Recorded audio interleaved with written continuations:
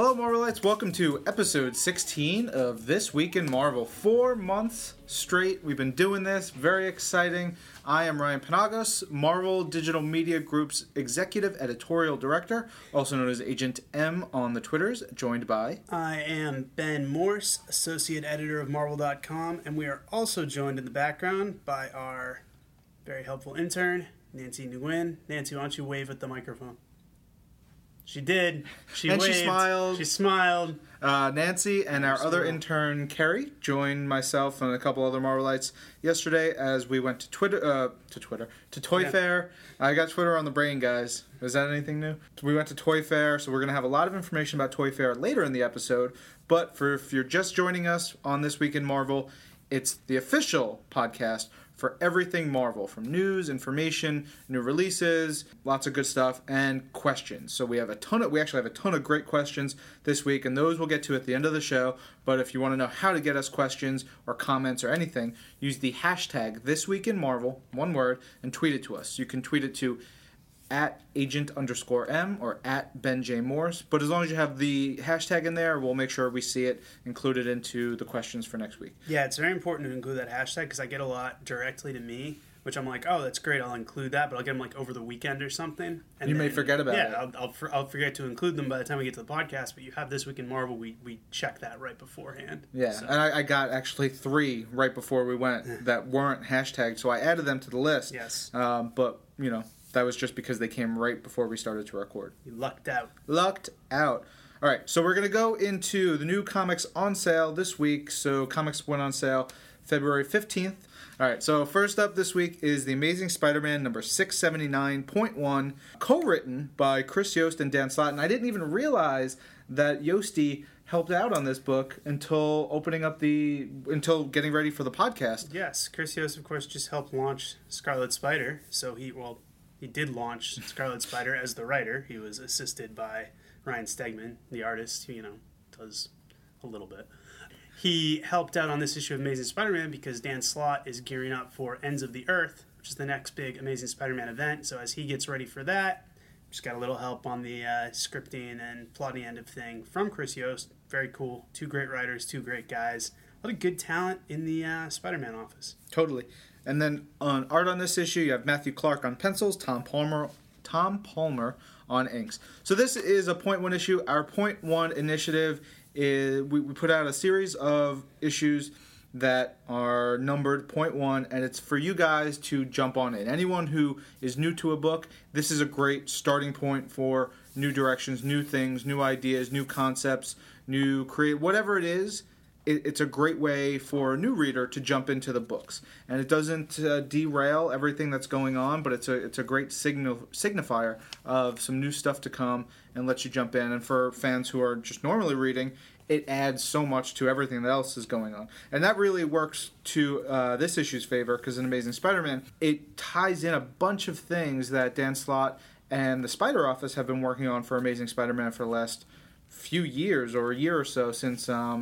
Big time. Dan Slott's the sort of after some craziness for Spidey, big time. A lot of things changed for him. He's got this great job at Horizon Labs. So in that job at Horizon Labs, he's got a bunch of other brilliant scientists. Peter Parker is just one of sort of a hive mind of great, brilliant dudes and dudettes.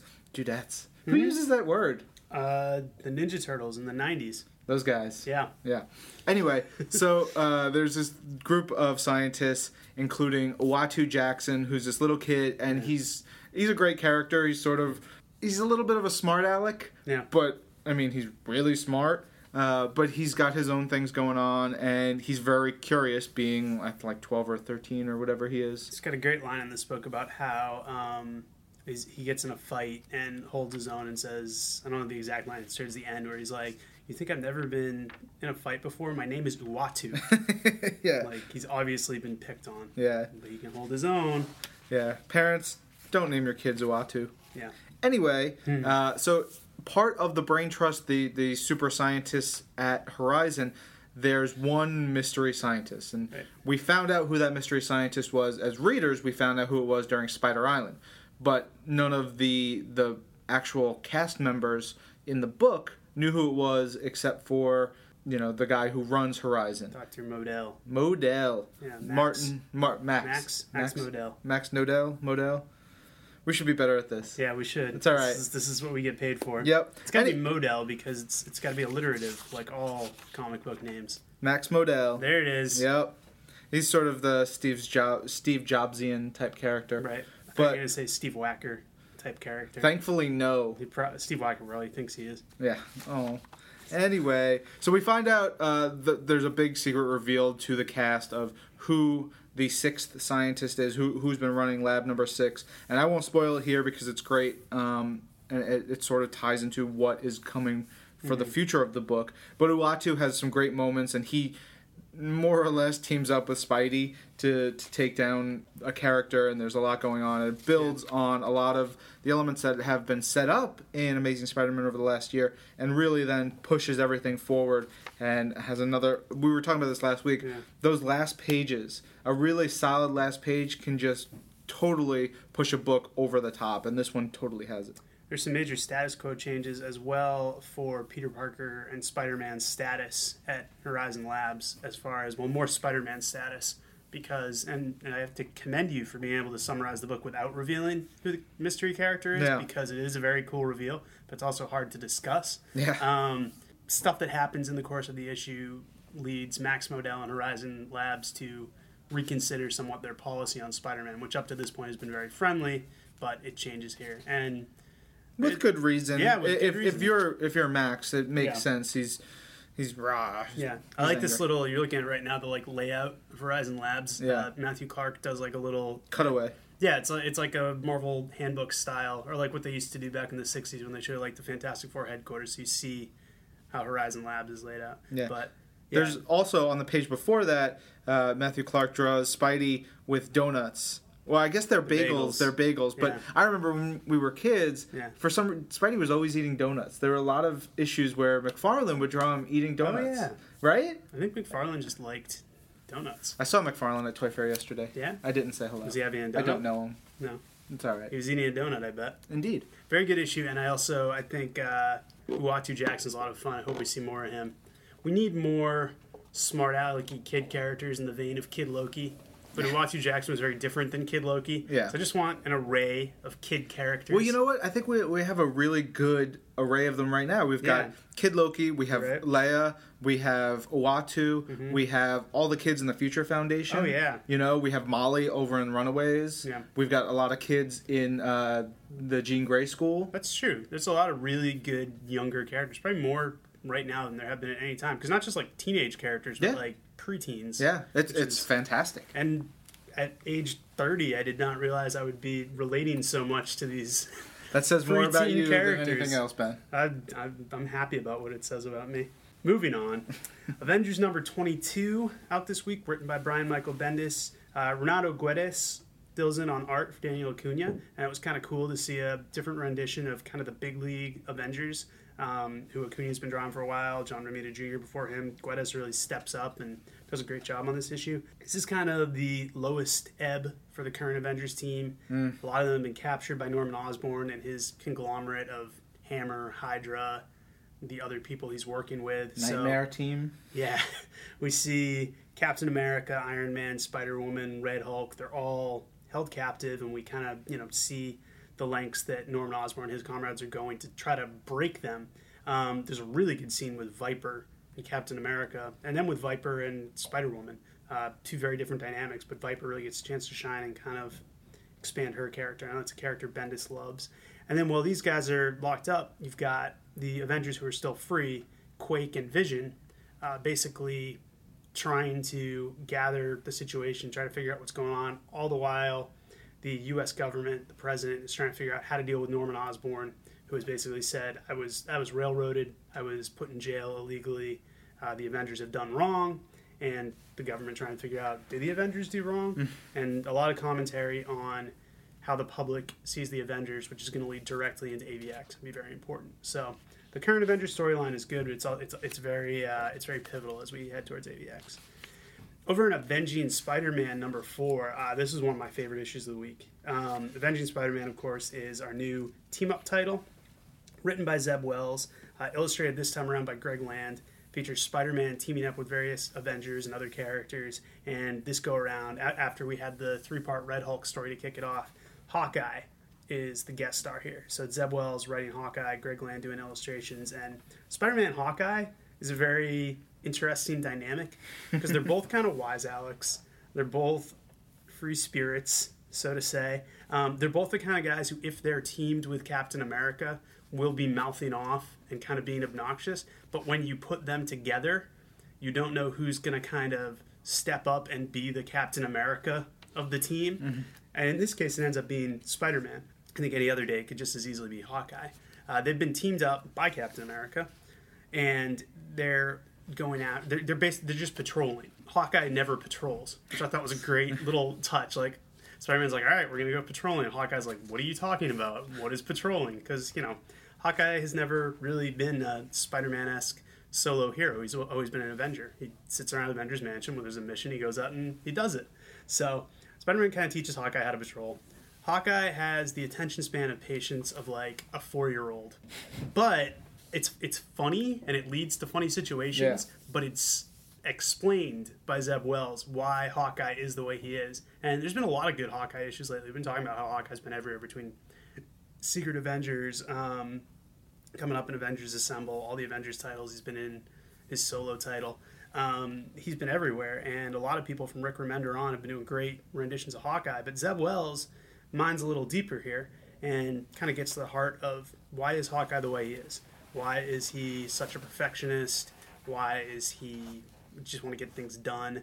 Why does he have the attitude he does? It's a really great character study, and it uses Spider-Man to play off and examine Hawkeye. And again, as with the point one thing, I don't want to kind of tip my hat as to what the resolution is, but if you're a fan of Hawkeye, or if you just want to learn more about a great character, it's a great issue to get. Also of note is Sidewinder and the Serpent Society. Another appearance. Are the villains here, making 3 appearances in 2 weeks by some sort of serpent team. So I think we got to keep tracking that through 2012. This new love affair with the snake-themed villains. It's about time. Yeah, it is about time. Good for them getting their due. But I really like this issue, and should note that it includes a code for a free digital copy. So if you buy this issue, there's a sticker inside that you can peel off, and you can, if you buy it in print, you can get a digital copy for free. And I will make a note that our first few issues where we included the digital copy for free with the print issue the book was polybagged. Yes. So we're trying this new way with the sticker in the back that will let you, you can actually preview the book in your local comic shop, right. And see the issue before you buy it, which I know is huge for all of us who are comic fans. We want to know what we're buying before just buying it blindly. The sticker will not affect the book's condition or anything like that, and I know that's also a big concern for a lot of collectors out there and folks who want to keep their issues for a long period of time. It doesn't leave residue. It doesn't do anything. It's a very simple peel off. It doesn't leave anything there. It comes off easily, and it's great. Also, stickers are just fun. I love stickers. I love stickers. I wish they were scratch and sniff. Yeah. I wonder if we can get David Gabriel to make them scratch and sniff. Snatch and scritch. Scratch for swish. Yeah. A lot of fun. Good issue. One last comment about the issue.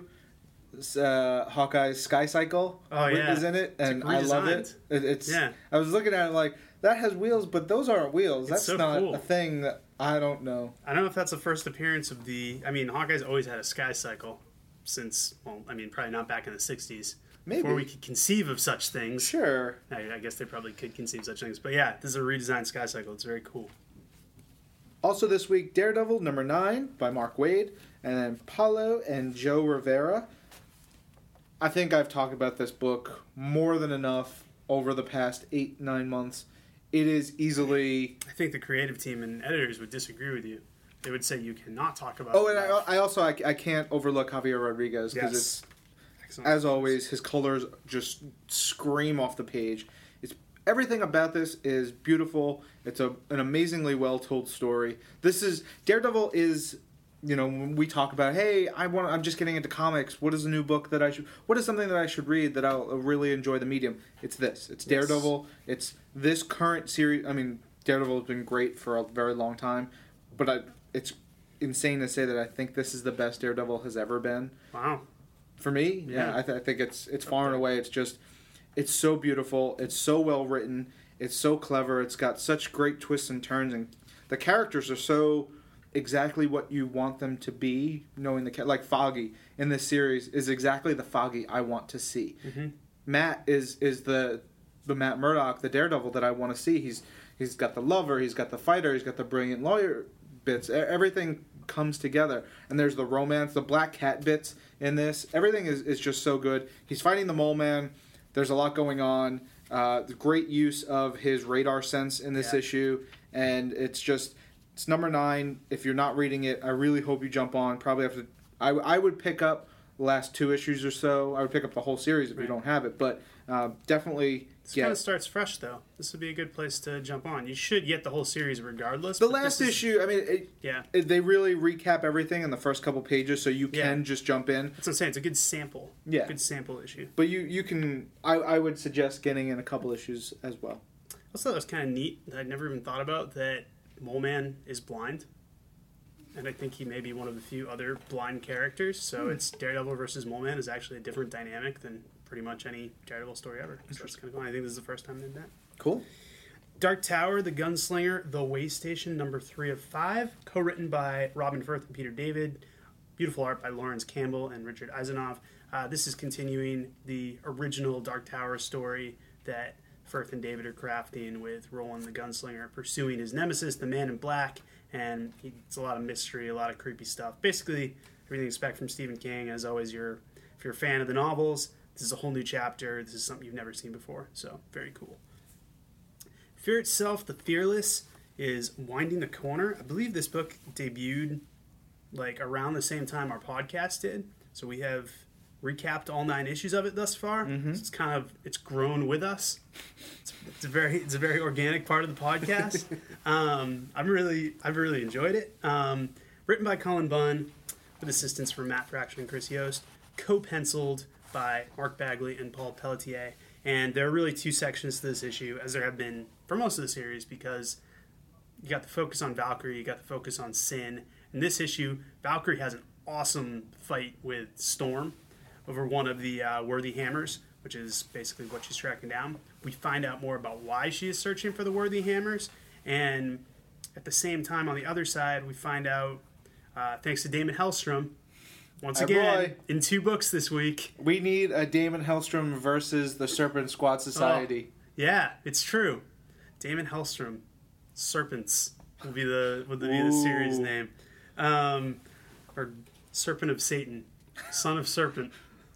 Keep going. I get back on track here. You got me off track. So, anyways, Damon Hellstrom's in the book, and Sin and Crossbones kind of explain their agenda to him. So here, as we enter into the final act, we're learning, we've had hinted at thus far, we're learning exactly why Valkyrie's doing what she's doing, why Sin's doing what she's doing. Great action, as I mentioned, with Storm.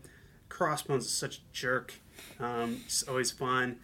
Got the rest of the X-Men appear here, Captain America, Doctor Strange. Just a really cool kind of tour of the Marvel Universe, which we promised with The Fearless, and it's living up to its billing. And Formic Wars, Silent Strike, number 3. Just like with Dark Tower the Gunslinger, this is a original story from an existing mythology, in this case, Orson Scott Card's Ender's Game. This is the prequel. In this issue, we kind of see the forces of Earth begin to go after the Formics. They take them on their own turf, and they use a variety of tactics and technology to kind of sneakily take on a force which is much more powerful and vast than themselves. It's kind of cool to see the clever ways in which they do this. It's written by Aaron Johnston. It is drawn by Giancarlo Catacuzzo, and it's a lot of fun. I've really enjoyed Formic Wars, as I've been saying from the start. Is it my turn? All right. Generation Hope, number 16, by James Asmus and Takeshi Miyazawa. Takeshi Miyazawa, I wish was doing like so many more books for us, because comes and goes, and what we have. shows up. It's such a nice treat. I know. Totally is. Great manga style art. In this issue, you've got Hope against Zero. Is that his? I think that's Kenji. Kenji's. His code name is Zero. Zero. They don't use their code names a lot, so it's hard to keep track of them, but they do have them. Yeah. But Kenji totally just turns on the evil here. He goes against Hope. He's trying to turn transonic Lori. Yes. Yeah. Look, I'm trying to... You're doing good. Yeah. You're 2 for 2. He tries to turn Lori against Hope, and things are sort of... she's sort of wavering in how she feels about it. Sebastian Shaw is sort of this shadow being cast over the whole crew. It's setting up... The book is wrapping up in the next issue, I believe. This is the second last issue, yeah. This is the penultimate issue. Penultimate issue. Sorry, I stole that from you, didn't I? It's all right. You wanted it. I set it up for you. Yeah, thank you. I appreciate that. You're very welcome. But this is the penultimate issue to Generation Hope, and if you've been following along, it's starting to wrap everything all up, and then we'll go very shortly into AVX, where Hope plays a major part. Yes, and also we'll have news on where you can next see the cast of Generation Hope following the conclusion of their series later on in this very podcast when we get to the news section. What? Yep. But I said on Twitter this past weekend when I read this book, I said, I'm really going to miss Generation Hope. I think James Asmus has been doing a great job. Yeah. So, good on him. Halo Fall of Reach Invasion #2 is out this week by Brian Reed and Felix Ruiz. I don't know if you guys, if you follow me on Twitter, you know I'm a big gamer. I love games like crazy. I think I bought the first Xbox the day it came out. Got a Halo.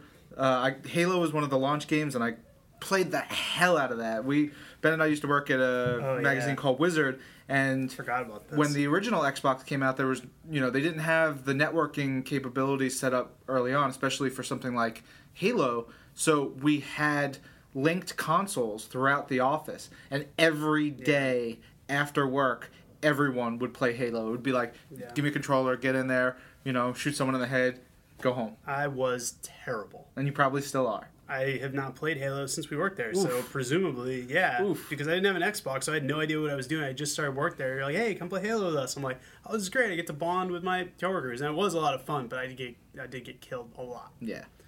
Anyway, to the comic, Halo Fall of Reach fits perfectly into the continuity that if you've played Halo Reach, Halo 3, the first, if you played all the games, this is really a great story that fits into the cracks and tells you where Master Chief has basically where he started from in the comics that we've done to where he's going and how he gets to the Pillar of Autumn, how he gets to Halo, all the different bits and pieces.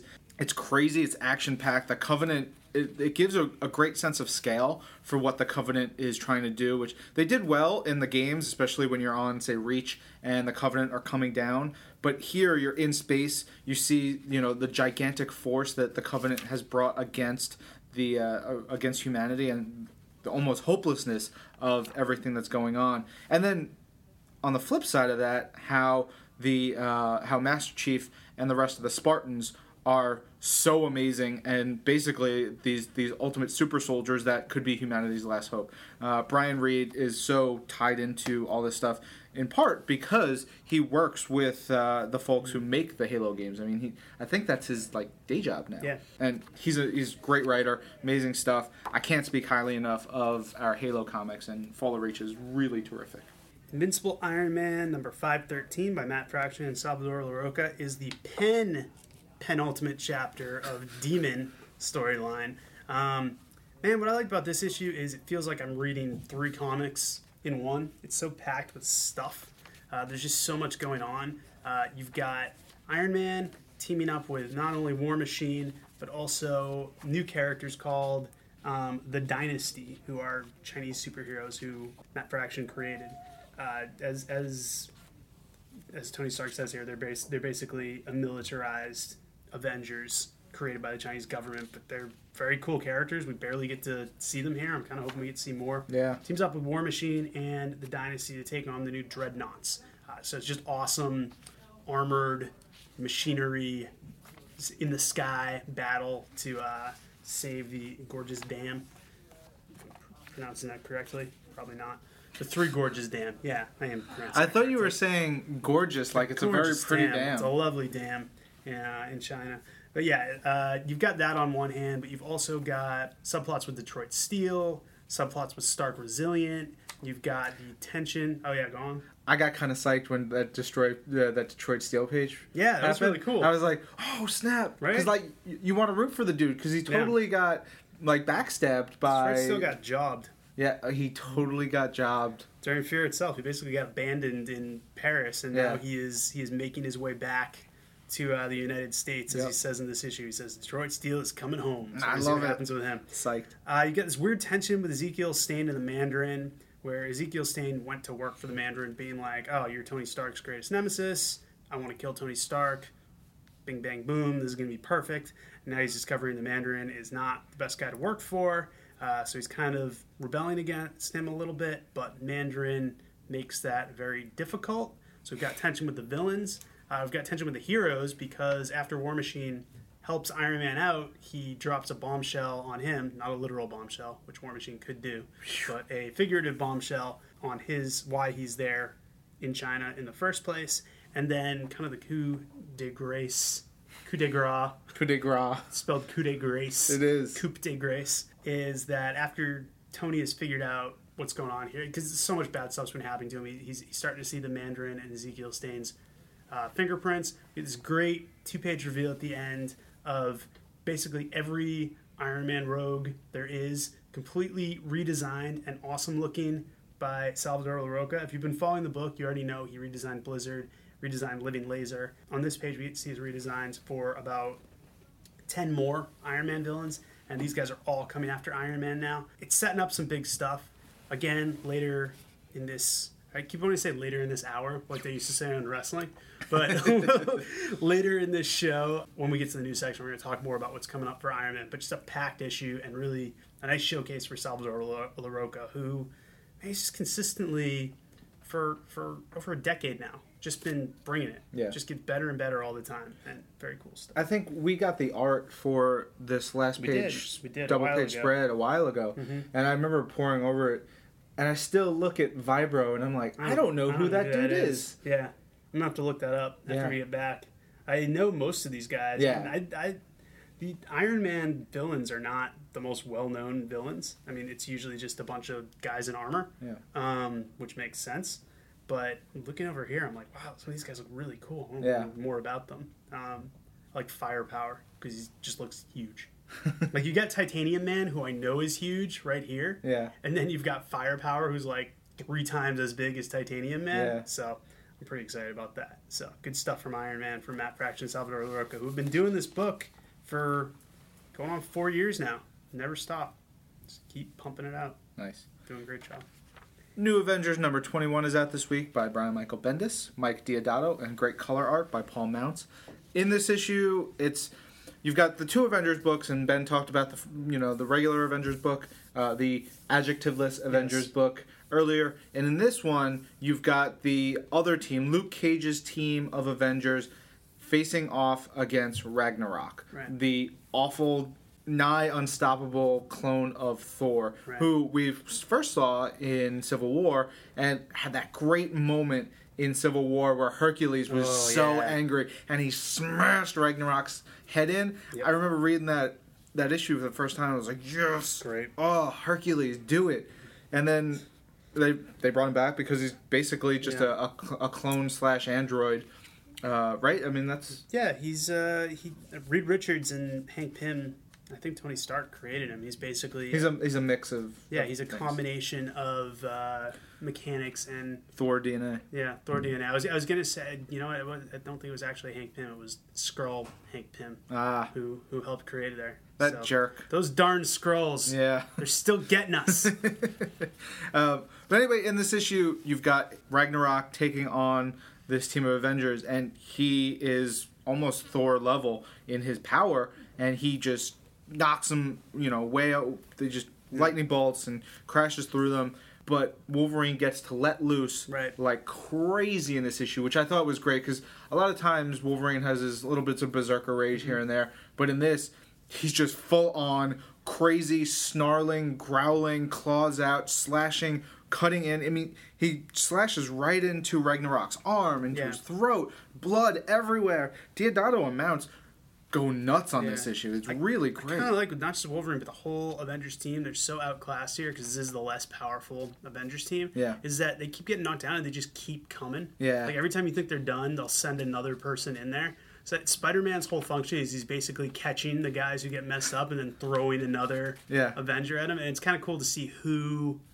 who ultimately kind of is able to have an effect on Ragnarok. I mean, Wolverine gives it his best, but Wolverine gets messed up pretty badly. But once he even comes back though. Yeah. But then you've got like Luke Cage thrown right at Ragnarok. Boom. Right. Then you've got Wolverine thrown right back at Ragnarok. Right. Boom. And then you've got what Iron actually Fist. nails him. Yeah. Well, even there's the great part where Daredevil's like, I think he's like, he wants to get into it. Mockingbird's like, throw me up there.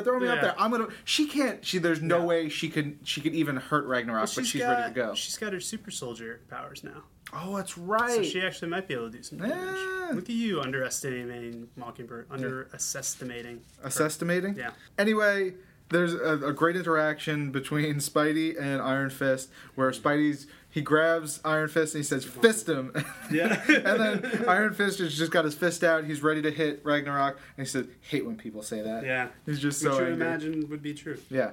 Iron Fist, it's a great moment for Iron Fist fans anyone who's read Immortal Iron Fist or all the great Iron Fist comics in the past couple years knows he is a complete and utter badass and can beat pretty much anything. And he has his shining moment in a great splash page that, really gorgeous.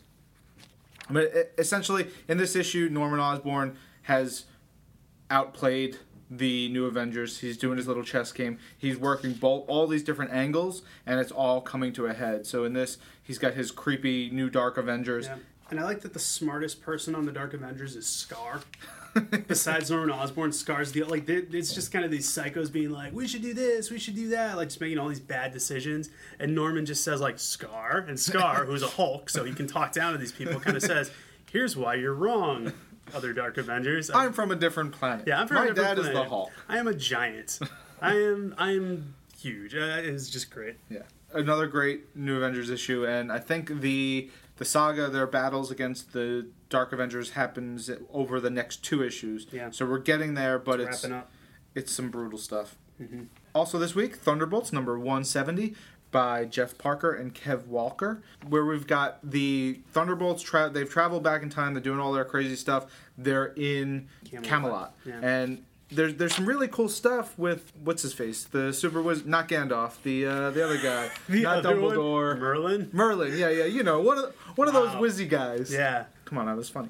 That was very funny. Yeah, there's a dragon in this, which I love dragons, but you've got some great Merlin stuff, and he sort of explains like he gets all of what's going on. He sees it and he sort of understands it, and they screwed him over. The Thunderbolts made a big mistake, and it sort of plays into the history of everything. I thought it was really cleverly done. They do some cool done. Stuff with the actual like Arthurian mythology here. Yeah. With Lancelot and Guinevere and the wizzy Thunderbolts. stuff. Yeah, the Thunderbolts interacting with them.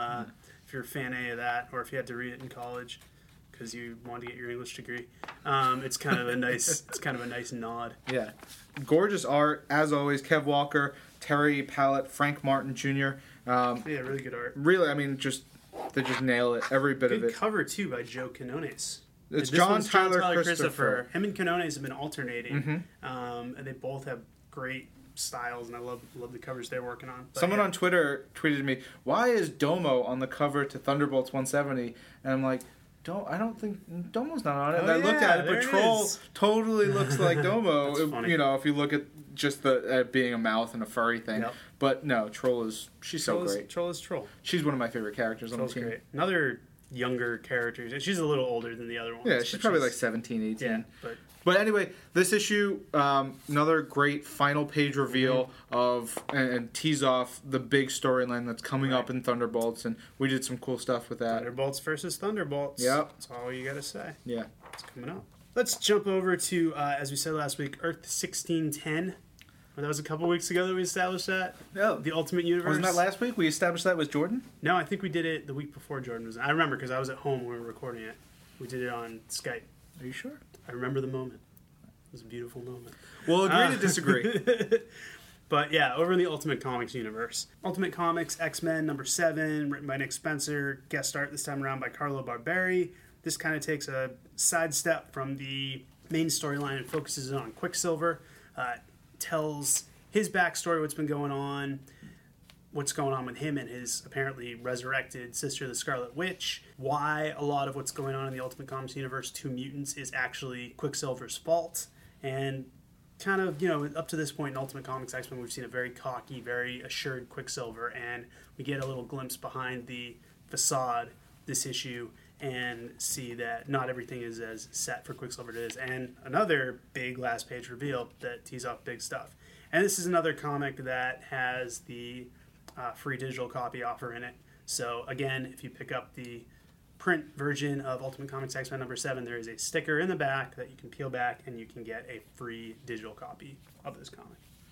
Uncanny X-Men number 7 is also out this week. It's by Kieran Gillen, Greg Land. Great ink work by Jay Leiston and great colors by Guru Effects. In this, you've got the X-Men teaming up with the Savage to take on the Ultimate Man. This is still in Tabula Rasa, that sort of super evolved area of, I think it's Montana, I believe. Yeah, Montana. Boom. Up there in the memory banks. But you've got this whole thing going on. It's actually a totally sad story because of the circumstances surrounding why the Savage and the Immortal Man are the last of their race left, and how they're connected, and what their conflict is all about. And it's total bummer.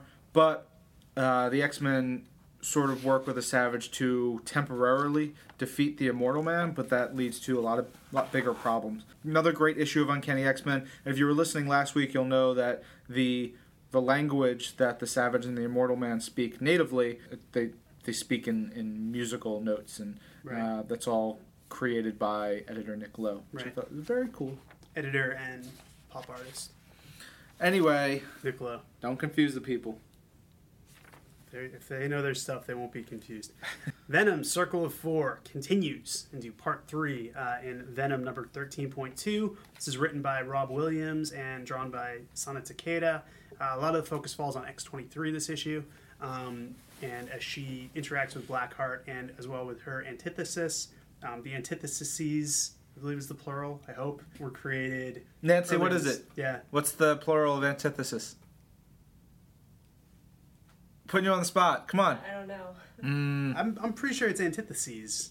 And if not, someone can tweet us with the correct answer, which won't matter because we won't be able to pronounce it.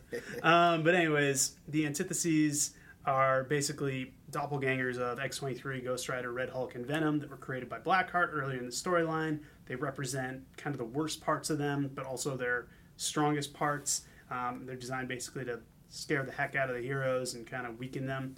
X-23 debates with hers a lot here. It's really actually some very sad stuff, some kind of crushing stuff for her. She deals with Blackheart.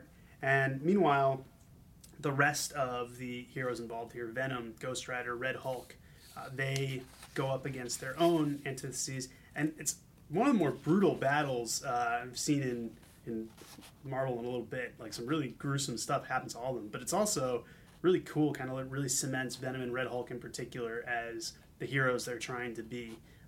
So if you've been following this storyline, it's been a fun storyline so far. It's got a lot for everyone. I like Rob Williams' voice, fits in nicely with what Rick Remender's been doing, what Jeff Parker's been doing. It's a very interesting issue for Sana Takeda on art, because this is not usually, it's a lot of characters and stuff she's not typically associated with, and it's kind of cool to see her takes. And also, most importantly, Damien Hellstrom makes an appearance, so that's key. He's in there with Doctor Strange, kind of teaming up to try to. He makes a cameo, but any Son of Satan appearance is noteworthy. It's a good one. It's noteworthy. Winter Soldier number 2, also out this week, continuing this inaugural Winter Soldier story that has Bucky and Black Widow tracking down the other sleeper agents that Bucky trained when he was the Winter Soldier back in the day. They're now being unleashed by the Red Ghost. Our boy. Great classic villain. He is working with Lucia von Bartis from Secret War, the Brian Michael Bendis, Gabriel Del Odo story, and they're screwing with America. They're screwing with Doctor Doom, and they're trying to utilize these sleeper agents who Bucky is starting to remember more and more about. So that's kind of some cool stuff unfolding. But it's a lot of just action with Bucky and Black Widow against one of Red Ghost's apes, who has a machine gun. And this prompts from Bucky's internal monologue my favorite line in any comic this week, which was, "And then there are the times you end up pinned down by a gorilla with a .50 caliber machine gun." It's going to happen. There was no finer line in comics for me this week. Talked about it last issue. Butch Geiss's art is off the charts here. Betty Brightweiser's colors are adding so much as this beautifully drawn book, and it's a really cool, different thing going on. You know, in the vein of a lot of Ed Brubaker's Captain America stuff, but Brubaker's really gone in another direction here with Winter Soldier. You can tell he's really letting loose and having fun. I'm enjoying it. Wolverine 301. And there's a lot going on in this issue. Jason Aaron's the writer. Billy Tan and Jason Keith take part of the art. Steve Sanders and Soto Color take other parts of the art. But it's Wolverine in the middle of a giant battle that includes Silver Samurai, his adopted daughter Amiko, or is it Yuki? Yukio is his old fling. Amiko is his adopted daughter, and this is a new Silver Samurai, who's the son of the original dead Silver Samurai. Exactly. Yes. And then you have Yakuza, and you have ninjas, and it's just all Sabretooth. out, and Sabretooth. All out crazy action in the Mighty Marvel manner. It's really terrific. There's just great Wolverine moments, which, you know, for me, that is what Jason Aaron has really done. He's made Wolverine just this incredible character, this many-layered character, more so than I ever felt before.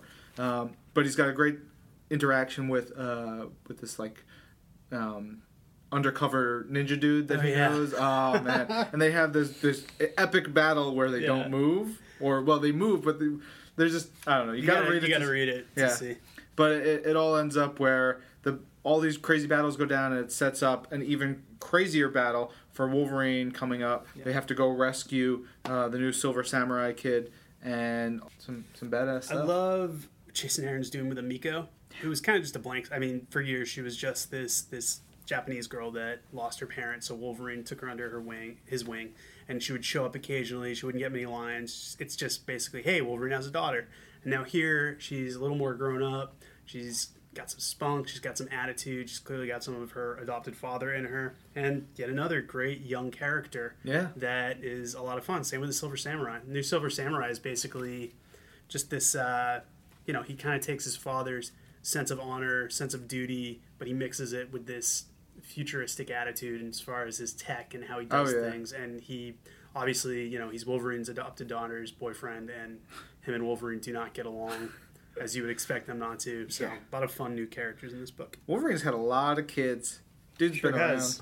Sure has. Daken, Amiko, all those ones he killed earlier in this book. Great issue. Love it. Finally, I think this is our last book of the week. Yep, X Factor, number 232. We're coming towards the end of the... this is the end. Is this the end? This is the last chapter. The last chapter of They Keep Killing Madrox. Jamie Madrox has been porting from dimension to dimension after being killed in 616. Right. And he's interacting with all these different characters. In this one, he's interacting with Dormammu, who, in this universe where he's in to start, he's apparently been basically the Sorcerer Supreme's apprentice. Yeah. And he's incredibly powerful. Yes. So powerful that he's able to defeat Dormammu with the help of the Sorcerer Supreme, who works with him to inhabit his body and get some crazy magic going on. I love dimension hopping stories. I love alternate universes. And, well, I don't love seeing Jamie Madrox killed. And that happens yet again in this issue. Well, but I think the title of the storyline should probably have tipped you off. I know. As to what was going on. It's fine. It's right up front. But there's some great touching moments. There's a hot and heavy scene at the end. I'm just going to come out and say it, man. It is hot and heavy. Yeah. Intense romance. Totally romantic. In the Mighty Marvel manner. Just like that fight a few minutes ago. Great work by Peter David and Emanuela Lupacchino. I really like the art in this issue, actually. She loved it. Seriously, she should be doing 80 books for us every month. Probably wouldn't. The art probably would not be as strong. I don't care if it was spread. She's so good. Just saying. She's incredible. Okay. But there's a big twist at the end where some of the characters who've been in this storyline, some of the big evils that Madrox has fought and been killed by, they are not done. They're not done by a long shot. Right. The next issue, X Factor, we get to Madrox is back, and we get to see how he reacts to Havoc and Polaris being back. So I'm pretty excited. Because it was like 2 issues ago they did that last page of Havoc and Polaris being back, and then cut to this great Madrox story, which I love, but I've been kind of like, oh man, I want to see what's going to happen when the whole team's back together. So now we're there, but it was a nice way to get there. And as always, there's a great recap page with some text by Peter David where he recaps the story and then recaps a little bit of his life, his real life, which is great. So he gives a little shout out, and we'll do as well to Peter David is on Twitter at @PeterDavid_PAD. Yes. So very cool. And that is all the new print comics on sale, which means it is time for us to select our TWiM of the week. I got to say, both the Spider-Man titles did a lot for me this week. Amazing Spider-Man and Avenging Spider-Man. Those are right at the top of my list. Yeah, I think I would go with Amazing, probably, just by a hair's breadth. Yes, it was a very narrow margin, but it was a really good, the .1 issue was a nice jumping on point, and again, Uatu Jackson, another great character find. So yeah, I would say Amazing Spider-Man edges out Avenging Spider-Man barely. Steve Wacker defeats Steve Wacker in this titanic battle. The only person who can defeat Steve Wacker is himself. Right. Good week. Good week for comics. All right, so for all those books we talked about, here are the books that are also available digitally on the Marvel Comics app. Amazing Spider-Man 679.1, Avenging Spider-Man number 4, Daredevil number 9, Fear Itself, The Fearless number 9, Formic Wars, Silent Strike number 3, Generation Hope number 16, Thunderbolts number 170, Ultimate Comics X-Men number 7, Uncanny X-Men number 7, Venom number 13.2, Winter Soldier number 2, Wolverine number 301, and X Factor number 232. That's almost the entire list. Getting closer and closer to when we're going to have all our comics available digitally. That's in April. We'll jump back to digital comics in a sec, but first, the print collections on sale this week. We have Astonishing X-Men by Joss Whedon and John Cassaday, Ultimate Collection Book 1. We have Daredevil Reborn in trade paperback. Essential Hulk Volume 1 is back in trade paperback. Fear Itself, Deadpool, Fearsome 4 premiere hardcover, collecting those two limited series. Marvel Zombies Supreme trade paperback, the return of Jack of Hearts. Jack of Hearts, he did it. Yeah, he's back. Spider-Man Spider Island Companion hardcover with a bunch of the tie-ins. The Avengers Omnibus hardcover, which is a lot of the work by Brian Bendis and other in recent years to kind of get jazzed for the upcoming movie release. Jazz hands, guys. The Stand, The Night Has Come, out in premiere hardcover. Ultimate Comics Spider-Man by Brian Michael Bendis, Volume 1, premiere hardcover. It's the first arc of the new series. Uncanny X-Force Volume 2, Deathlock Nation, which is great. So good. Great story with art by Assad Ribic. I want to set it on fire. It's so good. That's out in trade paperback. Vengeance by Joe Casey and Dick Dragotta is out in hardcover. X Factor, Super Unnatural, premiered hardcover. Great title. And X-Force Necrosha is out in trade paperback. So those are the print trades. Before we get to the single issues, here are the collections available on the Marvel app. So these are digital. Amazing Spider-Man Masterworks, Volume 1, which is classic Stan Lee and Steve Ditko stuff, must-haves. Avengers Assemble, Volume 1.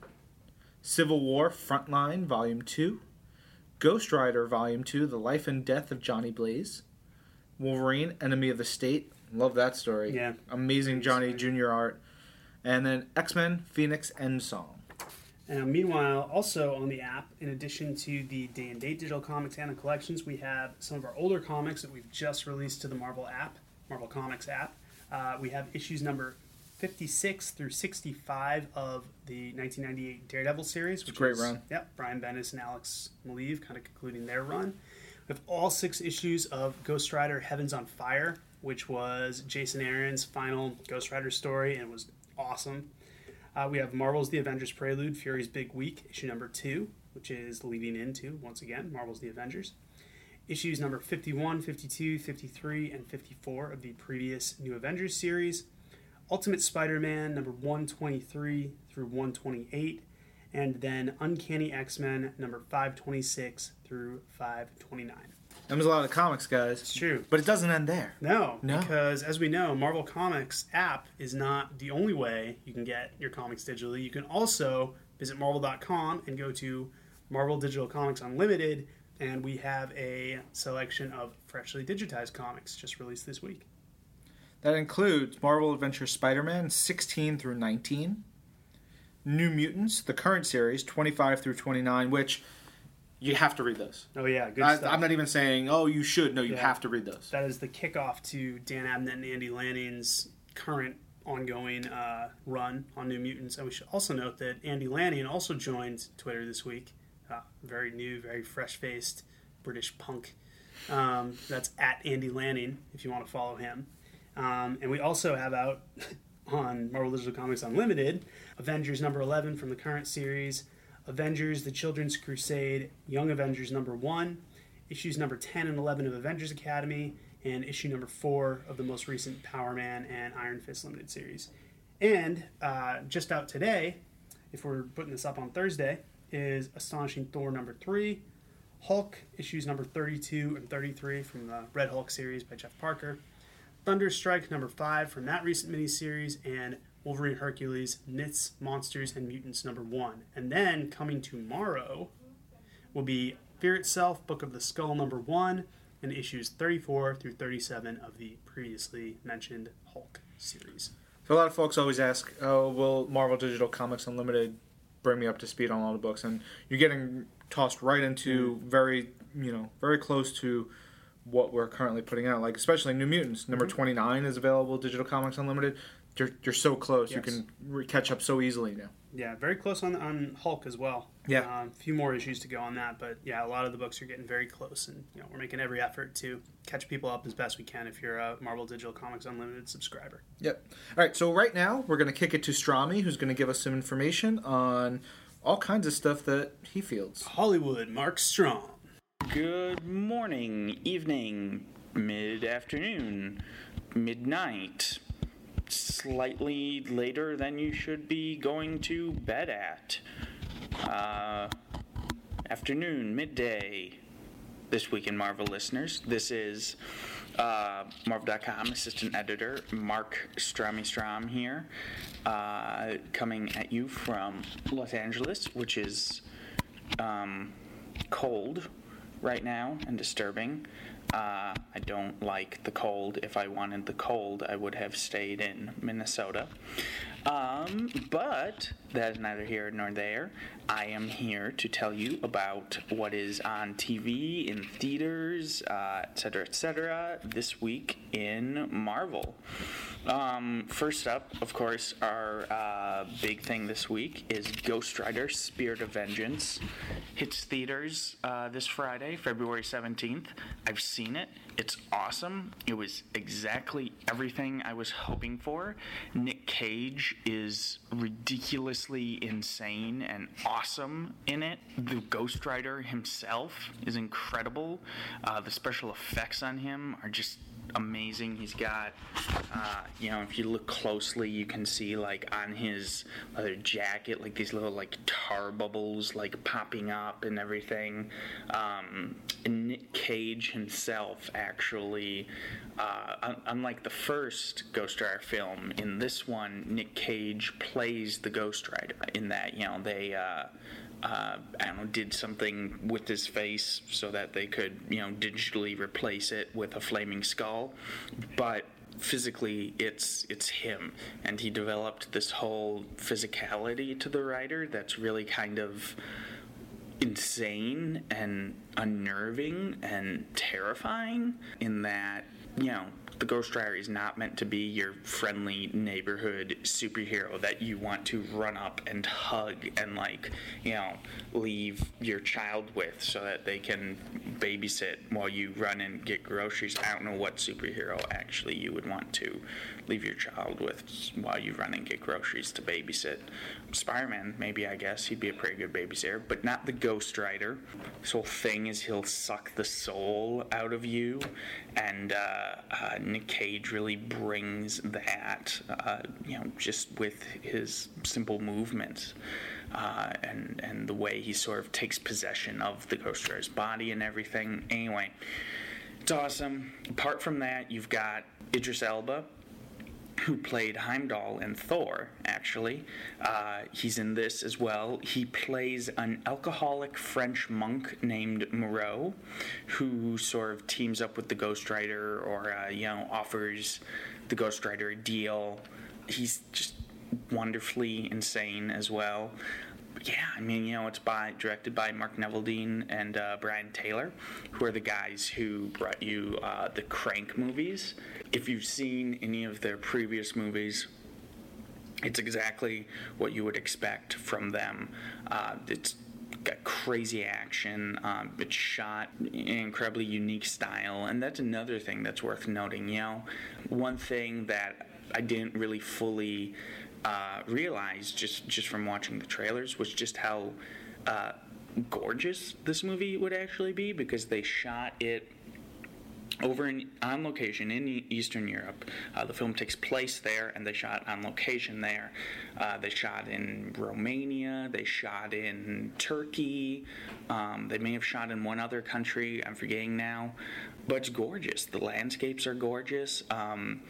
There's one part where they went to in this mountain range where these people, I don't know how long ago, centuries, just thousands of years ago, they used to live there, but they carved like their houses and their dwellings and their courthouses, their marketplaces. They carved them into the mountains. And they actually go there, and there's an entire segment of the film that takes place there.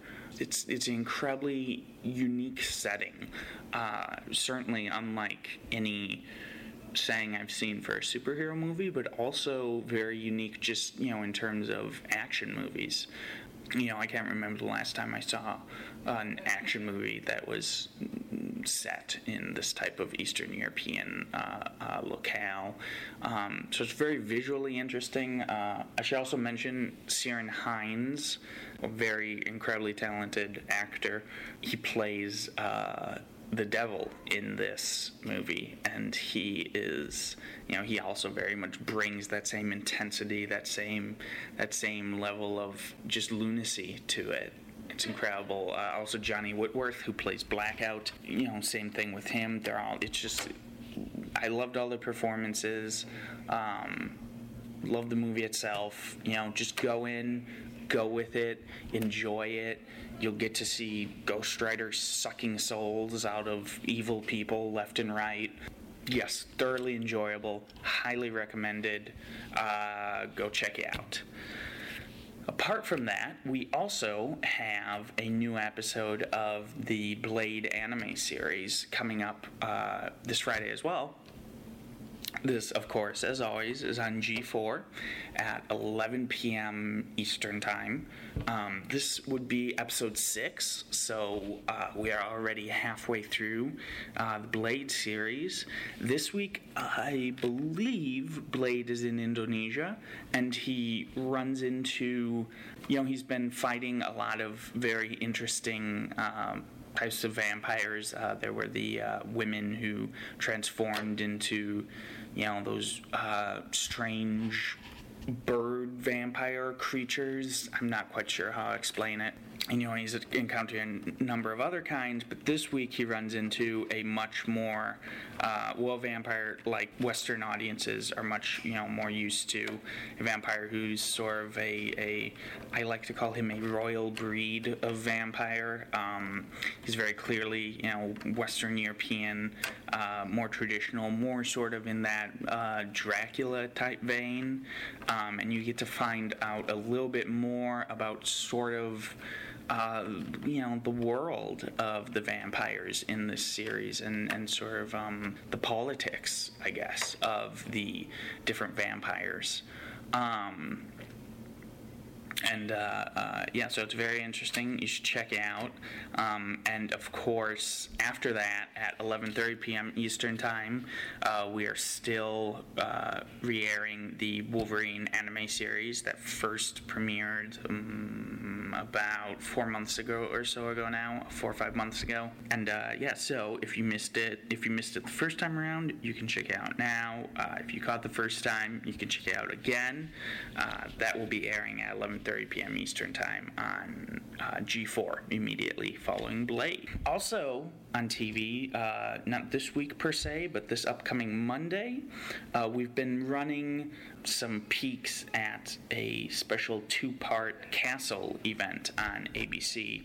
And the reason is, if you'll remember, in the later part of last year, we released the Castle graphic novel that was written by Brian Michael Bendis and Kelly Sue DeConnick, and drawn, I believe, by Lan Medina. And that graphic novel was, quote-unquote, adaptation of a Derek Storm novel, the series of novels that the protagonist of Castle, Richard Castle, writes. In that graphic novel, you met a character named Clara Strike. Now, in Castle, Part 1 aired this past Monday, Part 2 airs this upcoming Monday. You get to meet the character in Castle's life that he based Clara Strike on.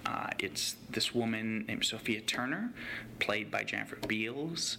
And yeah, so you get to sort of see that connection to the graphic novel. And if you tune in to this Monday's episode, which is at 10/9 Central on ABC, you may get an extra little connection to the Castle graphic novel that came out this past year.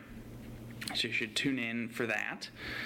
And over in games, in the world of Superhero Squad Online, which you can play at HeroUp.com, Daredevil has been playable in the game, but they've just released a new Daredevil character, which is Daredevil, but in his classic yellow and red costume, which has always been a personal favorite design of mine. I love, the traditional red costume, of course, because it's so classic and iconic, but classic Daredevil, that original red and yellow costume has always held a very special place in my heart. I just love, the design of it, and it's just, it's very, very unique and stands out. And he is now playable in the game. As always, I like to tell people it's free to play. You can go in and just give it a shot. Just go to HeroUp.com, give it a shot. I know, some people think, Superhero Squad, I'm just not interested in that. It's more of a kid's thing. It's not. It's actually a ton of fun. You can play it with your kids. You can play it by yourself. I obviously have no children, and which is probably a good thing for their part, because I'd be afraid for anyone who would have to be my child. But I've played it. It's great. You just get sucked into it. It's a ton of fun. So just go to HeroUp.com, check it out, and that pretty much covers everything that we've got this week in film, TV, and games. And with that, I send you back to Misters Panagos and Morse. Thanks, Strami. I think it's time now for us to talk about news. Ben, why don't you start us off? We kick off with an unfortunate note. We lost one of the great Marvel and just comics industry creators this week, John Severin, who is a classic artist who's known for his work on Sergeant Fury and the Howling Commandos, on a lot of Marvel Western books. Just recently worked on Rawhide Kid, did an issue of Punisher only a couple years ago, so still very active. Just one of the all-time greats. And we did a piece on Marvel.com remembering him, and we certainly, wish his family and friends the best. But just a great creator, great artist. In other news this week in the world of comics, we are holding another in our series of Marvel Next Big Thing live blogs. We had them on Monday, Wednesday, and again today on Thursday. We will have another one tomorrow on Friday at 3 p.m. Eastern Time, so there's still time to go sign up for that. We're recording this on Wednesday, so I can only tell you what we've covered on Monday and Wednesday, but on Monday we had Andy Lanning and Kieran Gillen on to talk about the upcoming New Mutants Journey into Mystery crossover Exiled, which I'm super excited about, and I know you are as well. And then today, Wednesday, we announced that our buddy Sam Humphries is coming on to help Jonathan Hickman write Ultimate Comics Ultimates. Sam. So that's pretty exciting. He's a good dude. We've also been doing something called A Week of Hope, which is a series of articles focused on Hope Summers of Generation Hope fame as we get ready for Avengers vs. X-Men, specifically for Avengers vs. X-Men number 0, which is coming at the end of March. So we did a profile of Hope. We spoke to creators who have worked on her recently, Kieran Gillen and James Asmus. I had a great Q&A with them on Tuesday where they really went into depth on their thoughts on the character. We released some unlimited highlights, so digital comics related to Hope, and we've also got some more fun stuff coming up with Hope as we end the week. We reveal on Monday, I mentioned this earlier, a new story coming to Invincible Iron Man after Demon concludes called, well, it's not called, the tagline is Iron Man No More. The actual title of the story is A Long Way Down. Some pretty big stuff ahead for Iron Man, if you can guess by the tagline Iron Man No More. There's a big change coming there, and as Matt Fraction said when I spoke to him on Monday, basically this is his, as he called it, his grand finale, his third act. This is where all the stuff he's been working on since Invincible Iron Man number 1 comes to a head. So check that out and take a first look at some of that art. We recapped the Wolverine and the X-Men Twitter live tweet that went on last week. We posted a full transcript of that so you can see the Biology 101 lesson that was taught on Twitter. We kind of concluded all our Avengers Assemble coverage, getting ready for the Avengers Assemble ongoing series, and we also debuted some art from that. And then in AVX news, we launched a new video series, which we're all pretty excited about, called Battle Center. It stars Jesse Falcon and Janine Schaefer as they break down the key matchups of Avengers vs. X-Men. It's a lot of fun. We hope you check it out. And to tie back to when we were talking about Generation Hope earlier, we spoke with Christos Gage about AVX coming to Avengers Academy, which is going to feature quite a few cast members from Generation Hope and from other X-Men titles.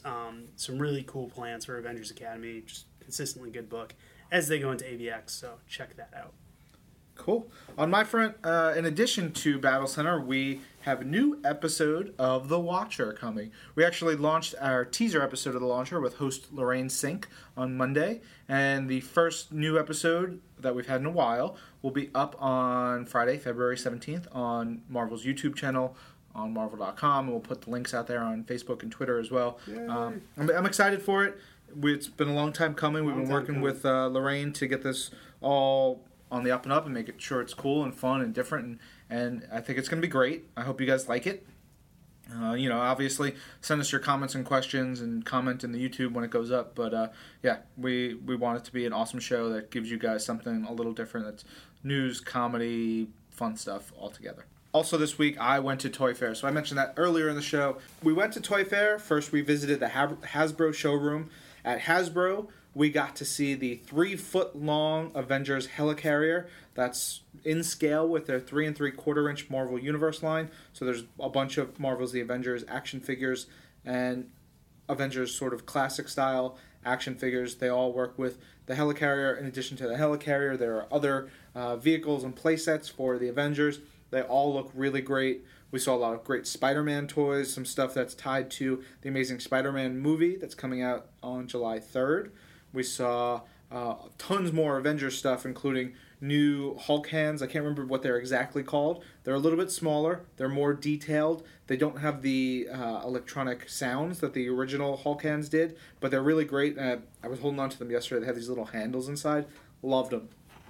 There's also a Hawkeye bow and arrow set that is a mix between what Hasbro proper does and some Nerf technology. That was great. I shot an arrow at a TV accidentally while we were there. Thankfully, it's Nerf, so it didn't damage the TV or anyone in the room. We saw all those. Those were great. There. Yeah, right? Yeah. What else did we see? We saw this new line of Hasbro toys. Nancy, do you remember what they were called? Bonkazonks? Oh, that was so cool. There you go. See, Nancy, her face lit up. Bonkazonks are these little toys that it's a game. There's a component that lets you play online, and it's like collectible. You have to smash the other figures. They included a bunch of new characters that Hasbro has never made anything for, including Jackal and others. I know there's a Thanos one, there's a MODOK one. Those are the only two that I really care about because I want those. I need to steal them from someone if I can't get them myself. They're sort of like blind bags. They're really cool, little collectible / game. I think fans are going to dig those. We also saw tons more of the Marvel 3 3/4 inch Universe line, as well as more Marvel Legends. And the Marvel Legend, we saw something really cool with the Marvel Legends. So there's some Wrecking Crew figures that they're doing. They're doing Pile Driver and Thunderball. And Love is kind of like a pile driver. anyway, they're doing those figures, and they have this cool thing where they're Build-A-Figures. They're Build-A-Figure for Arnim Zola. But if you buy, Pile Driver, you get the chess piece. And the one version of the Thunderball and Pile Driver, you can buy them both. They both include a chess piece, but the chess piece is different for each. One features Red Skull's face in it when he inhabited the Arnim Zola body. The other one features the classic face. And there are other figures that one features a different color head top, the light that's on the top of Arnim Zola's head. The little features like that were really cool. The art for the entire Legends line that they showed us is done by Ed McGuinness, and they all look great. We're going to show all those on Marvel.com soon. Hasbro's just got some really cool stuff on the way. In addition to Hasbro, we stopped by Diamond Select Toys, saw tons of cool stuff for their Marvel Select line. I even got to see the mystery figure that they weren't showing anyone else, but they showed it to me. It looks really great. It's an Avengers toy. We saw a bunch of amazing Spider-Man movie figures, mini-mates. I got to hold the MODOK Marvel vs. Capcom 3 mini-mate, which is just the best. Really great stuff there. It's a good point to note that we've Diamond Select Toys, great, one of our favorite partners to work with. Zach Oat over there is fantastic, and we've been getting a lot more frequent updates on Diamond Select's releases, and we've been posting them on Marvel.com. So it would be a while we would do periodic Diamond Select updates, but we're doing them like twice a week now, thanks to Zach helping us out with that. Yeah. So if you're a toy fan, definitely stay tuned to Marvel.com for that stuff. Yeah, tons more. What else did we see? We went to Mega Blocks. We saw a bunch of the cool things that Mega Brands is doing for the Avengers and Amazing Spider-Man. They have some cool 3D puzzles for the Avengers, and they have these playsets and building blocks for the Amazing Spider-Man film. We also saw some really cool stuff at Kotobukiya, some new statues, some Bishojo statues, which looked great. Judy Stevens, our photographer, she was just basically drooling at all the statues. She was like, I want them all. She was sort of cackling like a witch. It was great, yeah, I know. Yeah. I've spent a lot of time with her as we go to conventions and stuff, so I'm pretty in tune. It's pretty spot on. Yep. And finally we went to Lego, which is brand new for us. We're about to release the first series of various Legos. Right. I'm incredibly excited. I play with Legos all the time as a kid. I did it all the time, man. Yeah. Love building stuff with them. They're fantastic. So we have Marvel's The Avengers Lego sets and minifigures. Which we have up on the site right now. Yep, we took those and we world premiered those. I got up at 6:45 Sunday morning to post the photos and the news story, and that went everywhere except for a bunch of sites that didn't credit us with them. But, that's going to happen. Yep. Because they're jerks. Yep. I think Collider didn't credit us with them, which really bummed me out because I know Frosty from we went to a set visit once. Anyway, not going to get into that, but we saw all those. We saw some other sets, some X-Men, the Deadpool Lego minifigure is just incredibly cute. I almost stole it. I didn't. I almost did. You could open his little backpack. I didn't know that. Yeah. I didn't open his backpack. Yeah. Oh, for those of you who are out there who didn't like the Iron Man figure, the minifigure, I know some people said his head was too big, but his head, the helmet comes up, and you can show Tony's face in it, which I thought was a really cool little feature to that figure. And of course, there's a Loki minifigure, which is he was made to rule us. Mm-hmm. So. That's that. Great stuff, Toy Fair all around. Nancy and Carrie, our interns, are putting together all the reports from Toy Fair. They're gathering all the photos that Judy shot and all the products shots that were given to us by the licensees. It's really, really great stuff. And if anyone on Twitter can name where my Love is Like a Pile Driver reference came from, we will give you 5 TWiM points this upcoming week. That's the thing we're doing now? Yeah, TWiM points. I just came up with it. Nice. On the spot. Very good. Yep. All right. Finally, we've got more news from Strami. Strami, take it away. Thank you, Ryan. This is Mark Strom, Marvel.com assistant editor once again, here to bring you the latest on Marvel movies, TV, and games news. First up in movies, we talked about, Ghost Rider. obviously, in the earlier bit, which will be in theaters this Friday. But on Marvel.com, we've been posting a lot of really great Ghost Rider-related content. On Wednesday of this week, we posted an interview with the directors, Mark Neveldine and Brian Taylor, in which they talked about, filming on location over in Eastern Europe, working with Nicolas Cage, working with Idris Elba, their history with comics. It's a great read. If you go to Marvel.com right now, you should be able to find it. We've also been posting image galleries with all the released images from the film, video gallery with the 2 trailers in it, and we've also been looking back at sort of some classic Ghost Rider runs, including a really great piece by a writer of ours, TJ Deitch, called The Best of the Best of Jason Aaron's Ghost Rider, which, includes such superlatives as best use of a scythe and, coolest redesign, best collection of villains, and looks back at Jason Aaron's run, which is probably his run on Ghost Rider is probably one of my favorite Marvel comics of all time. It's really incredible. If you haven't read it, and if you're interested in more Ghost Rider, I highly recommend going on and checking it out. Today will also be, today as I record this on Thursday, we will also be posting our top 5 favorite moments from the Ghost Rider trailers, as well as some video interviews that our new host of The Watcher, Lorraine Sink, did with some of the stars of the film, including Nicolas Cage, Idris Elba, and I believe Johnny Whitworth, who plays the villain Blackout in the film. So yeah, come to Marvel.com, check out all our great Ghost Rider content. In TV news, as part of our celebration, because on Facebook we reached 3 million fans, and we'll be rolling out new content all Thursday. Exclusive to our Facebook page, and as part of that, we're bringing you the first 2 released screenshots from the Avengers: Earth's Mightiest Heroes Season 2.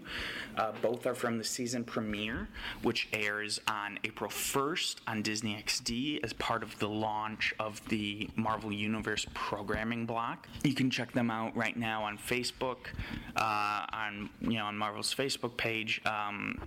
The 2 screenshots, reveal the Fantastic Four from the series, or rather, we've seen some of the Fantastic Four in season 1. You get to see them again, and a little hint at maybe a little Doctor Doom coming up in the season premiere. And that pretty much covers TV news for this week. Over in games, we've got a few things. Ultimate Marvel vs. Capcom 3 will be coming out for the PlayStation Vita next Wednesday, February 22nd. We've got a new gameplay video along with 10 new screenshots from the game on the PlayStation Vita. In the gameplay video, you get to see Deadpool, Doctor Strange, Phoenix Wright, Chun-Li. You can see them go at it, see which team reigns supreme, and yeah, be sure to pick up Ultimate Marvel vs. Capcom 3 for the PS Vita on February 22nd. Again, as part of our 3 million fan celebration on Facebook, we revealed that Cyclops will be a playable character in the Marvel Heroes MMO. We revealed, the first art for him. He looks great. I'm very excited. I'm a huge fan of Cyclops, particularly in the past 10 years. Ever since, really Grant Morrison and Joss Whedon really sort of redefined his character, and then Matt Fraction, ran with it, and Kieran Gillen is currently sort of shepherding him in the pages of Uncanny X-Men. That's an unrelated tangent, but Cyclops is playable in Marvel Heroes. Yeah, and you can get your first look right now on our Facebook page.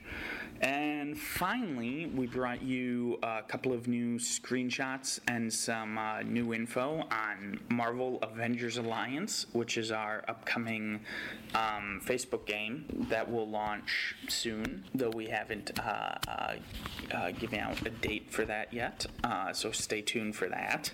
But yeah, so check out, it's just we released some new info on basically some of the gameplay and how you level up your heroes and train them, and yes, we'll be bringing you even more details on Avengers Alliance in the coming weeks, so stay tuned for that, because as we start ramping up for its eventual release, we just want to make sure that you guys know what it's all about. I have not had a chance to play it myself, but I've seen it in action. It actually looks like a ton of fun. It looks very much unlike any other Facebook game that I've seen. So yeah, I'm thinking that you guys will really enjoy it. And that pretty much covers everything in news in terms of Marvel TV, games, and movies. So with that, I will say thank you once again for listening, and thank you to Ryan and Ben for tossing it my way, and I send you back to them. All right, thanks, Strami. Okay, I think now it's time for This Week in Marvel questions. Again, before we get into them, if you have questions, comments, anything about the show, anything about Marvel you want us to answer here on the podcast, make sure you tweet using the hashtag This Week in Marvel. All right, we've got a bunch this week. So, starting us off is Robert RCS_T. He said, "You mentioned last week that you read every comic out each week. Curious how much time that takes." Well, it's hard to gauge because I'll read. We get our comics for the upcoming week on the Friday before. Yeah. So I'll read a few, each day. On the train ride home, I'll read a couple. I was going to say, train rides are key for me because I'm commuting from New Jersey to New York City, so I usually have an hour at least either way. So that's where I get a lot of my comic reading. Yeah, and then, it usually takes, depending on how long I get on my commute and what I'm doing at home, you can speak for you, but it usually takes me between 2-3 days to get through them. Get through them in chunks. Yeah, I think I finished. I had last week's stack done, or this week's stack done by Monday at some point. Yeah. All right. Another question from RCS_T. Has a Marvel character ever tweeted during a comic? You could see Spider-Man saying about to kick Doc Ock's butt. Spider-Girl has... I think she still has her own Twitter. Yep. She has her own Twitter, and it was used frequently in the most recent Spider-Girl comic. So in every issue. Yeah. That was written by Paul Tobin. Yeah. Who is a frequent tweeter and a great writer. Mm-hmm. Let's see. Real Deadpool is he doesn't tweet during the comics, though. He has. Or he has? Yeah. So there you go. He has tweeted during the comic. There was an issue of Astonishing X-Men by Warren Ellis, I believe, where Armor had a Twitter. And I don't remember what it was. It was a while ago. She tweeted during the issue. Sometimes you'll see characters. This is less now, but I remember when a new thing comes out like Facebook or Twitter, they use approximations. Yeah. But we have a lot of actual Twitter users in the Marvel universe. We work closely with Twitter on a lot of stuff. Yeah. I've been to Twitter offices and I have emails with them and I got Tom Hiddles. I got him verified. Thanks to the Twitter folks for that.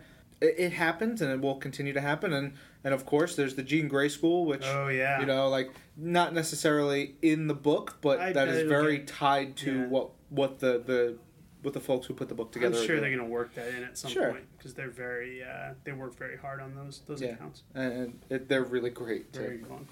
All right. So Arnie C. back. With the same question he asked last week. No. It's not that he has the same question. He hasn't listened to the podcast to learn the answer. Not only that, he told Miss Marvel Girl, our number one fan, that he didn't have time to listen. So I hope Jen gave him what's for. Yeah, Jen. Give him what for. Yeah, he asked the same question as last week. Did they ever tell me how to pronounce Genki? Yeah, we did. 3 times. We had Jordan White here, who's an editor, took time out of his day to answer your question, you didn't listen? That's For shame. that's the opposite of TWiM points. Negative TWiM points. TWiM demerits to the Arnie C. So he's got to work his way back from that. Yeah. All right. A couple from at DMC Guinness 37. So David. That's Mick Guinness. Yeah. David McGinnis.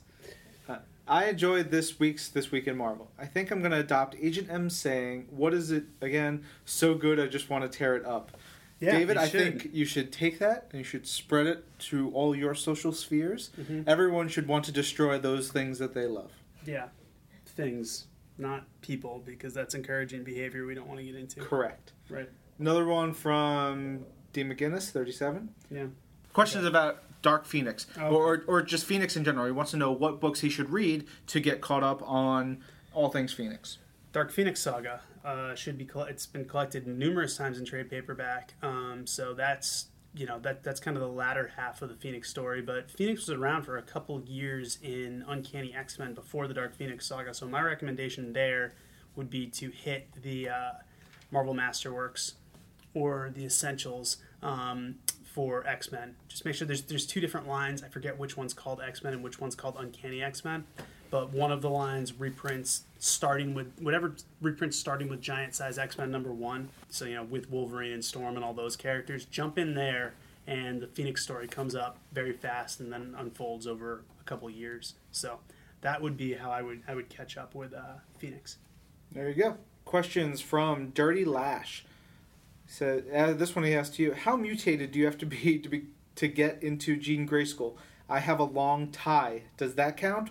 Or I know someone with 4 nipples. Would they get into Jean Grey School? Well, Dirty Lash, Mark. First of all, you're cracking Nancy up, so that's great. I think that the Jean Grey School is not really about so much, excluding people. I think, anyone who wants to learn about mutations and learn how to manage that would probably be welcome. That being said, a long tie is not a mutation. I'm wondering if he meant long tongue. And if you have a long tongue, that's different. But if you have a long, he definitely tweeted tie. The word tie. If you have a long tie, then I think he meant to say tongue tie. I don't know. If something's up with your tongue, you can't help that. So yes, you could probably go to the Jean Grey School. If it's your tie, you can easily correct that. Yeah, by ties just are easy. getting another tie, or perhaps not wearing a tie. The 4 nipples situation, it's not really a classic X-Men mutation, but if it's something that makes you feel outcast, then sure. Yeah. Apply to the Jean Grey School. I'm sure they will have you. I'm sure they'd love to have you. I will say that when Sentinels or villains inevitably attack the school, you're probably going to be in a pretty bad spot. Yeah. Because you can't do anything. Although, No. that person could wow them with all 4 nipples, and then that would stun the villains for then true. Wolverine to come in and cut their heads off. It depends on the villain. Again, if it's Sentinels, I think you're in trouble. Sure. Exodus, maybe. That guy Loves them nipples. loves nipples. So, all right. Before this goes any further, that's your answer. Take it or leave it. Another one from Dirty Lash. What's your favorite comic Easter egg? Mine is future Tony Stark's history map from when they try to stop Ultron. And I think that's talking about Yes. the map from when Avengers launched a year or 2 ago. Yeah, and all those little allusions to stories that were. And if you look at that now, it's great. Yeah, most of those stories have happened or are coming out. Yeah. I know mine, and I think you'll probably, I don't know if you'll agree with me, but you'll certainly support it, is in Hulk Future Yep, Imperfect. Is that done. where you were Same going? exact Yeah. thing. Hulk Future Imperfect, when they see, is it Rick Jones's room, or is it Maestro's trophy room? It's Maestro's trophy. Okay, so it's Maestro's trophy room. Basically, you see Maestro's trophy room. It's all of the different keepsakes or uniforms of the different Marvel heroes that this crazy future Hulk has killed. Yep. So it's like Iron Man's helmet, Cap's shield, Wolverine's skeleton. But then you get down to like the really, like you look deep and there's some really obscure, like there's like Ant-Man stuff and there's really cool. That was drawn by George Perez, who's like one of the masters of detail and packing all those little Easter eggs. So that's probably my favorite Easter egg. That's a good one. So good. Yeah, that was my answer as well. All right. I had a feeling it might be. Yep. Which is why I spoke first. Jerk. At Dirty Lash, another one says, how many comics have you read the last week? Do you read competitions comics? Do you get them as we do or before? So we read basically however many comics Marvel puts out is Right. about how many I read. Which varies. I do read some from the other companies. Yes, as do I. We just, we want to keep up with some of our favorite creators or favorite characters that aren't Marvel. I'm not going to tell you what those are. I'm not here to promote them. No. But, I think it's important to read a wide variety of stuff. Yeah. Comics are great and support the medium as a whole. Right. Let's And we do get them before. Do we? No, we don't get them for before. non-Marvel You're stuff. right, I don't. you're right. We'll sometimes just We get not the get week of. anything. Usually. Yeah. So we don't get them before. Yeah, and when we say we get them here at Marvel. There's some sent here. We have an exchange program Yes. in place. All right. So 2 more from @DirtyLash. How far ahead is Marvel with stories, and also how do you keep track and characters and their history? That's a job for editors, obviously, and writers and creators, and do all sorts of stuff. There's a lot of resources at their disposal, whether it's the handbooks or just doing good old fashioned research. So as far as keeping track of characters and their history, it's a job of everyone at Marvel to kind of keep on top of things, and that's why we have big creative summits and stuff like that. So, a lot of creators and editors can get on the same page as far as stuff's coming out and, make sure that if they're doing something and it contradicts a past story, another editor creator can jump in and say, hey, wait a minute, this contradicts that story. There's definitely, it takes a village approach when it comes to creating comics in some senses because, even though it comes down to the creator and editor on the book, there's a system of checks and balances in place to make sure they're checking in with everybody. In terms of how far ahead is Marvel with stories, it depends on the franchise or the title or the character. But again, going back to those creative summits, we have a pretty good roadmap at any given time, usually of the next year plus. Well into 2013. Yeah. I mean, I was at the summits this year, the most recent summits in January, and storylines that were talking about stuff that will happen later this year, and then how those stories progress going into 2014. Mm-hmm. I mean, this stuff not every detail is nailed down. It's not set in stone. The further you get out, there's always room for, if something happens or if something's well received or poorly received, there's always room to change. But, like I said, there's a roadmap going a ways into the future. Yeah. Good question, dude. All right, last one from Dirty Lash is more of a comment. Last week we recognized him as a regular listener to This Week in Marvel, and he says that makes me a TWiM maniac. Well, that's number one. That's great. I'm glad he picked up on the term, but he did spell it TWiManiac, and I do have to correct him and say it's TWiManiac. Yeah. So it's TWiM-A-maniac. If you want to put it all in one, so you can hashtag it. Sure. Take out the hyphens, but Tying into that, Sure. RCS_T tweeted after he listened to episode 15, another great episode, Scarlet Spider 2, Here I Come. Nice. You may have convinced me on Deadpool. So 2 issues we really talked about highly last week. Not 100% sure on TWiM-Maniacs. Well, are you sure on TWiManiacs? Because where it's a do you completely fall in different this thing. battle? Yeah, TWiManiacs, I'm not big on either, because that's not what we came up with. Yeah. We've got a question from @Verti. Hey, any chance of an official Multiple Man t-shirt? Currently, I wear an oldie Thor costume tee. It's old spelled like how you would back in olden times. I like that. Yeah. It might have been a typo, but I'm going to assume it's not. and I just pretend. I know I've seen people wear Madrox t-shirts. I honestly don't know if it's official, but I think that's a great question to ask Mighty Fine Tees. If you tweet at We Love Fine Tees on Twitter, you can ask them if they have any plans to put any of those together, because I think that would be great. Yeah, love a Madrox t-shirt, and I would have all my friends wear them too, so we could be a bunch of Madrox dupes that don't look anything alike. There you go. All right. Levi P. Tompkins tweets, so various places are reporting Hasbro is doing a Death's Head figure next year. Can you confirm? Indeed, I can. I was at Hasbro. I was at their booth talking to Justin Acklin, who works for Hunter PR. Gave me a little scoop on that. They did show a CGI rendering of the Death's Head Marvel Universe 3 3/4 inch figure to some collectors over the weekend. They did not have it on display. They weren't showing it to the general folks who were coming in. They didn't even show it to me because they're mean. Very mean. Yeah. But Death's Head will be coming to the Marvel Universe line in 2013. Is that original Death's Head? Not Death's Head 2? Not having been able to see it, I don't know, but I'm assuming it is original Death's Head. That makes sense. I want to see Death's Head 2. I want a whole giant line of Death's Head figures.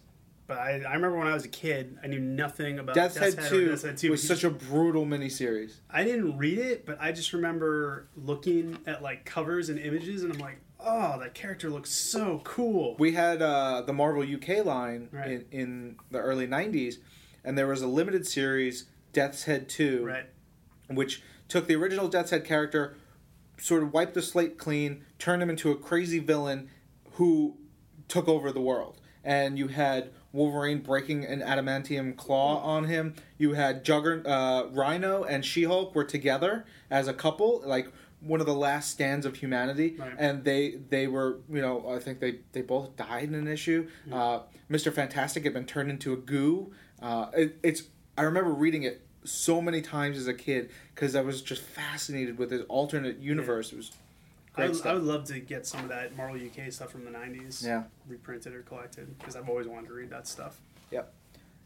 At RickyDo85 says, thanks for having my city, Novi, Michigan, in Deadpool number 50. You're welcome. That was all us. Yep, we did that. At Grey Devil 13 says, lots of new characters recently. Keeps the world evolving. What about new teams? Well, as we just mentioned, in Invincible Iron Man this week, we saw the Dynasty, which is a brand new team, and hopefully that will not be their last appearance. So, it's always cool to check out the existing books and what they're adding. Dark Avengers are still pretty new. We see new villain teams popping up all the time, and, we'll continue to. Yep.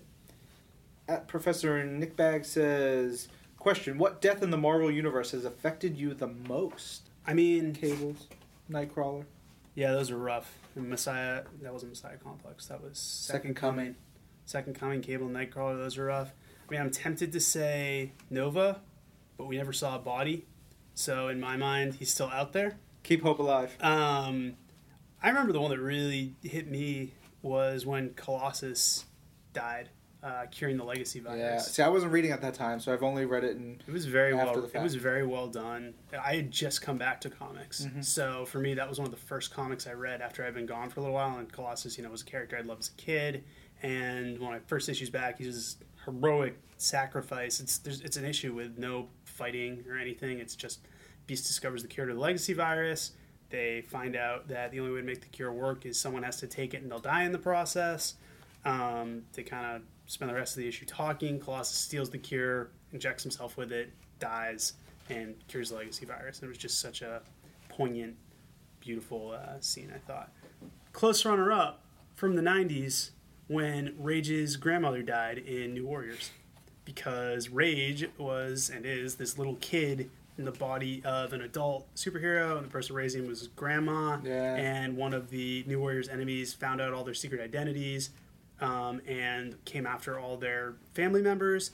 And most of them just got injured, but there's this horrible, this tough scene of Rage cradling his dead grandma, which was rough. I think the issue that really most affected me was in Amazing Spider-Man, where J. Jonah Jameson's wife died. Oh, yeah. And the repercussions from that. That was rough. Just one of the most well-told, utterly devastating issues of comics. Really just incredible storytelling. The death of Captain America, too. I mean, a lot of these deaths have, obviously, since the people have come back, but that, to me, doesn't lessen the impact of the story. A good story is a good story is a good story. Yeah, so. All right. Another one from Professor Nick Bag. I recently got my mom the first trade paperback of The Wizard of Oz, and she loved it. Is Marvel doing all 15 stories? That's the plan, Really? I think. I don't think We'll we're just keep doing... going. I don't know how many... I honestly don't know how many we're doing. My only concern in saying that affirmatively is that's Eric Schenauer and Scotty Young. Mm-hmm. I think the reason they work so well is because those two are just perfect together. Yes. They work perfectly together. They know... everything gels, and I know Scotty has a lot of stuff that he's doing more writing. He's doing a bunch of other things. He's got Kid and all this stuff, and Eric, he's got his things. I don't know that we're doing all 15. We'll try and get a more... I will revise my answer to saying that might not be definitively the plan, but both of them, when we've spoken about Wizard of Oz, have said that is what they would like to do. Right. They both said they would like to do every book. That's a huge commitment. Yeah, life might get in the way, but when I say that's the plan, I mean that is the ideal plan for Scotty and Eric. The Geek PDT says, thanks to This Week in Marvel, I've just followed 14 fictional characters, which is great. Speaking of all the Jean Grey school kids out there, You can also follow Real Deadpool. I believe there's a Captain Britain one that was started a long time ago. I don't know about that. There's a Gorilla Man one. Yep. There are a couple others. We have a list on Marvel's Twitter of all the characters who are officially sanctioned and on Twitter. And then it says, my followers to following ratio is looking extremely depressing. Well, I don't think so. I think that just means you have a great imagination and you're whimsical and full of life, and hopefully some of those characters will follow you back. We'll see. We will see. OMFG, it's Leo, says, will Peter and MJ ever get back together? Some developments in Amazing Spider-Man over the last recent bit have really been exploring the Peter and Mary Jane relationship. At the end of Spider Island, they defeated the machinations of the Queen together, and they seemed very close, and it certainly seems to be something Dan Slott wants to explore, so time will tell, but it's always on the radar. Ever is basically a question that could span That's true. 70 more years of Marvel Comics. You never Yeah. know. It could happen. Yeah. Yo, what ups? Tweeted, how's it going, Taco Man? I believe that's directed to you. It was. Yeah. Can we expect to see collectible figures coming out sometime around the Avengers release? Thanks, yo, what ups? Yes. You can get collectible figures around the Avengers release. Hasbro is putting out some great stuff. Diamond Select Toys is putting out some great stuff. There will be Lego stuff. Plenty more. Humpty Tumpty Tum tweeted, will we ever see more Deadpool core? Side note, decided to pass on Michigan state law, considering better options now. Good. Always consider your options. Did you advise this? I like to talk to people on Twitter. It's good. No, I mean, if you want law school advice, definitely Agent don't come M's to the me. guy to go to. Will we ever see more Deadpool core? I don't know. They were in that Deadpool family one shot, and I know a lot of the creators here and a lot of the editors love them. So if there's demand, yeah, I think we could always see more Deadpool core. But yeah, it's another ever question. So yeah, there definitely could be in the near future. I don't know what the plans are, but I wouldn't be shocked. Yes. We did have some last-minute questions come up while we were recording this right before, so I'll get to those so they don't have to wait 2 weeks to get an answer. First one from Alex_M Morales says, I've got 3 questions. I missed the Noir universe. Any plans on bringing new books to the table? I missed the Noir universe, too. I really liked the Noir universe. There are no immediate plans. There's nothing that I know of is in the works right now, but... again, that's a cool universe that I think had a lot of potential, and I think people would like to re-explore it. And of course, the Spider-Man video games are in Web of Destiny? Web of Shadows? Shattered Dimensions. Shattered Dimensions? There was a Web of Shadows. There was. Right? I'm not there far. was. So yeah, Shattered Dimensions, you could play as Spider-Man Noir. He was actually my favorite Spider-Man to play as. So just the fact that one of the characters made it into a video game, I think, speaks to the vitality of that universe, and that there could certainly be more in the future. Yep.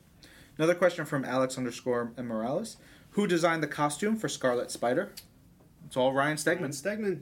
Yep, the artist on Scarlet Spider. He did a bunch of different variations before he finally settled on that one. Dude's pretty good. Yeah, he's not bad. Yeah. Alex_M Morales says, the Marvel Comics app is my favorite app, but how does Marvel choose the back issues that are uploaded to the app? Also, is there a way for Marvel fans to choose the comics that would be uploaded in a monthly or weekly basis? I honestly don't know how they choose it. It's a mix. I assume it's a mix of books that are relevant to stuff that we're, that are coming out, stories that are important, and books that we know people generally love and want to read and purchase, in a new way. I think if you want to influence that, the person you tweet would be Jim Nacedis. Yep. So JimNausedas. He handles a lot of that stuff. So if you tweet him with suggestions, We'll see what he says. Yeah. Worst he can do is say no. Yes. Dr_Spidey has a question about The Watcher and previous hosts, now that we have Lorraine Sink as our host. We're not going to go into previous hosts. It's all about pushing forward The Watcher, new episodes starting this week. Very excited for it. Hope you guys watch and enjoy it. And then, finally, I was wondering where she was. Oh. Ms. Marvel Girl. She's back. Listening to the last week's episode as we're recording this week's episode. That's nice. She said, I accept your New Mutants coin back challenge. Picking it up this weekend. So, again, last week I said if you purchase New Mutants and you don't like it, take it, find me somewhere.